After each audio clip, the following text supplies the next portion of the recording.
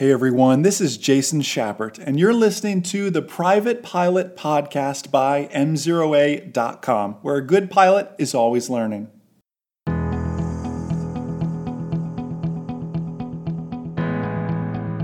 You may not want to talk about it, private pilots, but winter's almost here. How can we be safer, smarter pilots, even in the winter? Hey everyone, Jason Schappert here of M0A.com, and you are listening to the Private Pilot Podcast, brought to you by our #1 rated online ground school. Just visit M0A.com, or if you want to take a 2-week free, no strings attached trial of the course, M0A, M-Z-E-R-O-A, M0A trial.com to check that out, learn a little bit more, see how we have injected the science of learning and just amazingness. Is that a right way to call it? Amazing things into our private instrument, commercial, and FOI courses and our entire proprietary, just to us, learning management system. I geek out on the few things I like. I love flying. I love business. I love the science of learning. M0A allows me to do all three of those things. This is my sport. People go, do you play sports? This is my sport. One day I'll play sports maybe, but business and flying and learning, that is my sport. I promise I have other hobbies on occasion sometimes. Hey, we're talking today about winter flying. I know it is October. Well, if you're listening to this as a recording, it's October of 2021 as this is coming out. Happy October to everybody.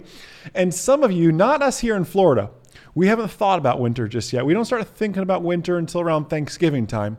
So we have a little bit.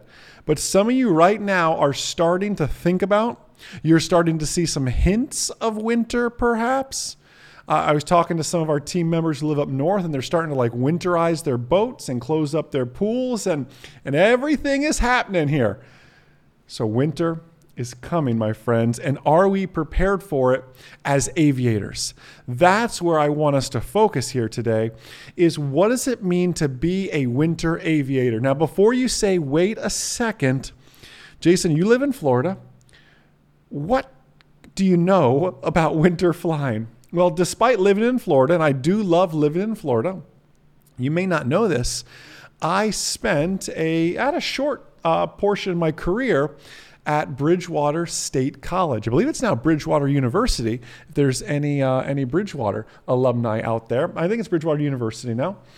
And I was up there during one of the worst winters they ever had. And I was working on a few certificates and ratings, one in particular. I remember I was working on my commercial multi add-on, and I remember in the depths of January, getting down on your hands and knees to inspect the landing gear on a frozen, icy, snowy ramp. There's nothing glamorous about it. And that's actually how we'll segue into this. Let's start at the very beginning as we prepare for winter flying. And yes, we're checking weather, and we'll get to weather in a second. But I want to talk first and foremost about the actual pre-flight. You see, the pre-flight you do in the summer is much faster than the pre-flight you're going to end up doing in the wintertime. What do I mean by that? And I can take this a step further. It's similar to your pre-flight at night as well, I want to add. I like to slow down at night and when it's cold. That's not saying I rush in the summertime. I'm just saying I purposefully slow down at night and when it's cold, especially when it's cold, because I found myself, and I was a student at Bridgewater State College, and I was flying there out of the New Bedford Airport, little Cessna 152s and the Piper Seminole for my multi, and I just remember it being so cold and just wanting to rush to the pre-flight so I could just run back inside, warm up, and then come right back out to go ahead, hop in the airplane, and please let the cabin heat be good in this airplane, because if you've flown old airplanes, cabin heat can be hit or miss sometimes. And you always dressed warm just in case you got one of those airplanes that the cabin heat didn't work as well as you would have liked it to. And in fact, even on the pre-flight, we had a thing called the Red Dragon. Can't make this up. some of you, if you're in Florida, you're laughing right now, or you think I'm crazy. Some of you are laughing because you know exactly what I'm talking about. You may call it something different. I want to say Red Dragon was the actual brand name, though. It was an engine preheater. Some of you have a Tanis heater that you plug in, and you know that's super fancy and great. But these little 152s, we had no Tanis heaters. There was no outlet to plug anything in to heat up the engine block. We had a thing called the Red Dragon, and it was this big, gas tank, similar to how you like your natural gas tanks for like a propane grill. And you would roll that out on a little wagon, and you'd have to get this thing to fire up. And if you've ever struggled to fire up like an old gas grill, this is really no different. You're out there and you're starting it and you're trying to light it, and you're playing with gas, and you're near airplanes, and you're just trying to get this thing to light. And it has this big tube. It looks almost like scat tubing in a way for the engine. And you go ahead and you put that through the cowling and you heat that up, and then you run back inside and you do your weight and balance and check the ATIS and everything else. But that's how our flight started in Massachusetts. You would arrive at the airport. If your plane was there, you'd put it on the Red Dragon, especially if you're the first flight of the day. Normally, if you're the second or third flight, you don't need to as much, depending on how cold it was. But I'm an early riser, so I'd be the first one there. So often it's 7 in the morning. It's frigid. No one can prepare you from living in Florida your entire life to then living in Massachusetts. You can't possibly purchase enough clothing to keep yourself warm. You run out there, you fire up the Red Dragon, you run back into the FBO, you chat with your instructor, do your pre-flight briefing, do the weight and balance, check the ATIS, you do everything. You go out, Red Dragon's still going, you pre-flight the airplane. And it's so easy to want to pre-flight quickly, because all I want to do is hop in and pull that cabin heat, start that engine up. That's all I wanted to do. And I found my instructor, very, very wise, slowing me down and saying, Jason, this is when people make mistakes, when they're rushing, when they just want to get into the airplane, when they're cold, when they really don't want to take their gloves off to check that connecting rod on the ailerons, because it's just so cold. And to touch cold metal, I really don't, right? Can you see the problems here? You have to slow down. You have to do the pre-flight as you're supposed to do it. And then if you seriously need to warm up, right, we have to go back to Maslow's hierarchy of needs. And at the very bottom, our base needs are what, right? I need warmth. I need to feel good. I need food. I need nourishment. And I need to be warm and have comfort with that. Run back into the FBO and thaw out, which is what I did. Warm up and then go back out. One last little dummy check and fire up that airplane. You have to slow operations down in winter flying, even though you so greatly desire to speed them up. Now, if we've accomplished the pre-flight, I'm assuming we're going flying, and I'm assuming we've done our due diligence before even getting out to the airport. You see, in winter flying, you should have what I call no-go temperatures. And maybe your insurance carrier has some. Certainly your flight school, if it's in a winter location, probably has some, or the FBO you rent from, or the club you're a member of, probably has some no-go temperatures. That, hey, when it's below this or when it's below, we just don't go flying. It's too hard on the airplane. It's too dangerous. The freezing level's too close. Everything else, we just don't go. And speaking of freezing levels, do you know where the freezing levels are? And do you know how to check for that? Do you know where to even check for freezing levels? It's interesting. We sent our book off, Aviation Mastery, the book, aviationmastery.com. If you haven't grabbed your copy already, just sent it off to publishing after a few delays. Some on my part, others, the publisher is severely delayed on backlogs and everything else right now. But that should be coming out here soon. So very excited about that. But I was talking about in the book, and I don't want to spoil it too much, about this idea of known icing, which is a definition you hear. And then you also hear known icing conditions. You see, known icing, I won't dive into it too deep. I'll let you read the book to learn more about it. We cover an accident that involves icing. Known icing is exactly that. Somebody flew through there.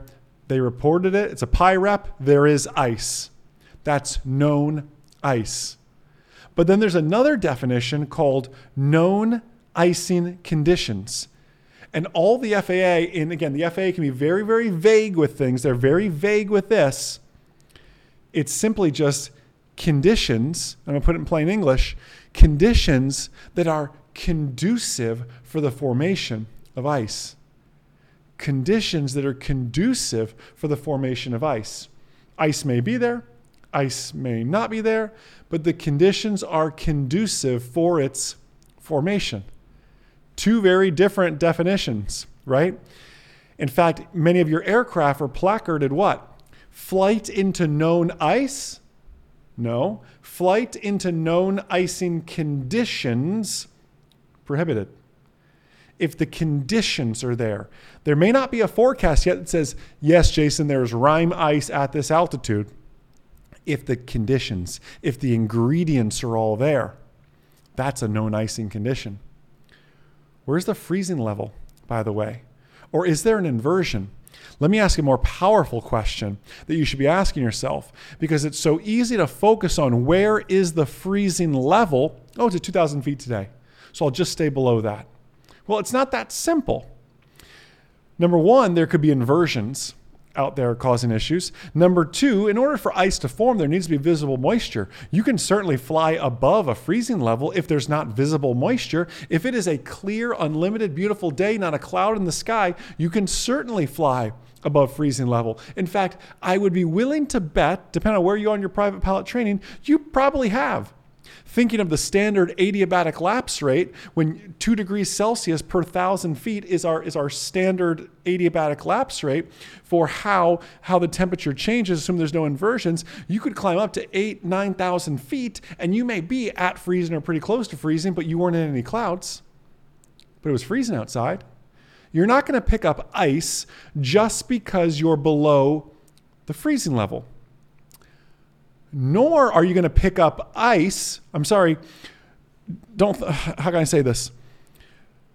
I just shared that you may be flying beyond the freezing level and not pick up ice because there's not visible moisture. I'm trying to also say in an articulate manner, the opposite of that is also true, that you could be flying in warmer than the freezing level, invisible moisture, and pick up ice. The freezing level is not always hey, Jason, 4,000 feet and above, man, that's where the ice is at, because that's where the freezing level is at. No, you could have super cooled water droplets falling through the freezing level and then impacting your aircraft, and you may be in 38 degrees Fahrenheit. You could be in warmer air and pick up ice if the conditions exist. In fact, can someone put it in the comments? The numbers escape me, and this just came to me. I didn't have time to research it. There's actual data on carb ice, and carb ice is a little bit different because it creates a venturi through the carburetor, creates some low pressure, and does drop the temperature. But there is scientific data that suggests that carb ice can even be encountered up to as warm as, please correct me in the comments, I read every comment, I want to say it's like 72 degrees Fahrenheit. I'm almost positive it's in the 70s. In fact, I even think it's a private pilot written test question. Maybe it's an instrument pilot question. I have to look through our database and do a search, and I don't have anything in front of me now other than my notes. And that wasn't on my notes. It just kind of came to me. Carb ice, different animal. And gosh, perhaps we should spend some time there. I didn't add that to my notes. I want to say it's as warm as 72 degrees, but will someone post, if you're watching this on YouTube or Facebook, in the comments, if you're on iTunes or Audible listening to this, go find this on YouTube and Facebook and see if somebody left a comment. If not, would you be the one to do it? I'm almost positive. I'll look it up and see here. Maybe the team, Coach and Tom, maybe you can look it up there. Tom edits the audio of this. Coach Ray edits the video of this. Maybe they can add it to their descriptions as well. Jason said this, and what he meant was this. They're just getting notes as we go along. I'm sure they're both smiling now going, that Jason always just makes stuff up as he goes along. It's true sometimes. It's true. I'm always ready for a good diversion. Bad pun intended. Where's the freezing level? But the more powerful question I was alluding to before I took that left turn of a tangent, the more powerful question, it's powerful to know and ask yourself, where is the freezing level, and know that it's a range and Mother Nature changes, and you absolutely can pick up ice in much warmer temperatures than freezing. The more powerful question to ask yourself is, where is warmer air? To put it more in plain English, where is the way out? I picked up ice twice in my aviation career. Both in aircraft not equipped for ice, both in aircraft that say flight in known icing conditions prohibited. And let me tell you something, I would not have been flying there because that would have been illegal. I would not have been flying there if there were icing conditions forecast at that time. There was none of it. In fact, the icing was literally, in one case I remember particularly, you can ask Matt to confirm when we were flying up to Ohio, I want to say the icing was forecast light about 8,000 feet above us. I mean, way above us. And we were picking up a little more than light ice. I can only imagine what was really happening there at 8,000 feet above us. That's how Mother Nature works, though, sometimes. I didn't choose to pick up ice, but Matt and I knew that that was a possibility based on the geography of where we were flying, and we knew to ask ourselves the question of where is warmer air. In both our cases, it was lower, and we were thankful we had lower to go. And what you also find is sometimes you can't always find warmer air.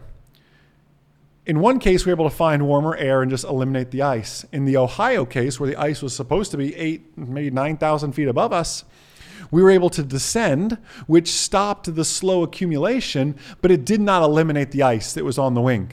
It was there. And in fact, we couldn't go much lower because much lower would have dropped us from IFR and everything else. And literally, we landed with it stayed with us the entire time. We landed with it. We got to warmish air, but not enough to melt it. But we got into a condition that at least stopped the accumulation of it.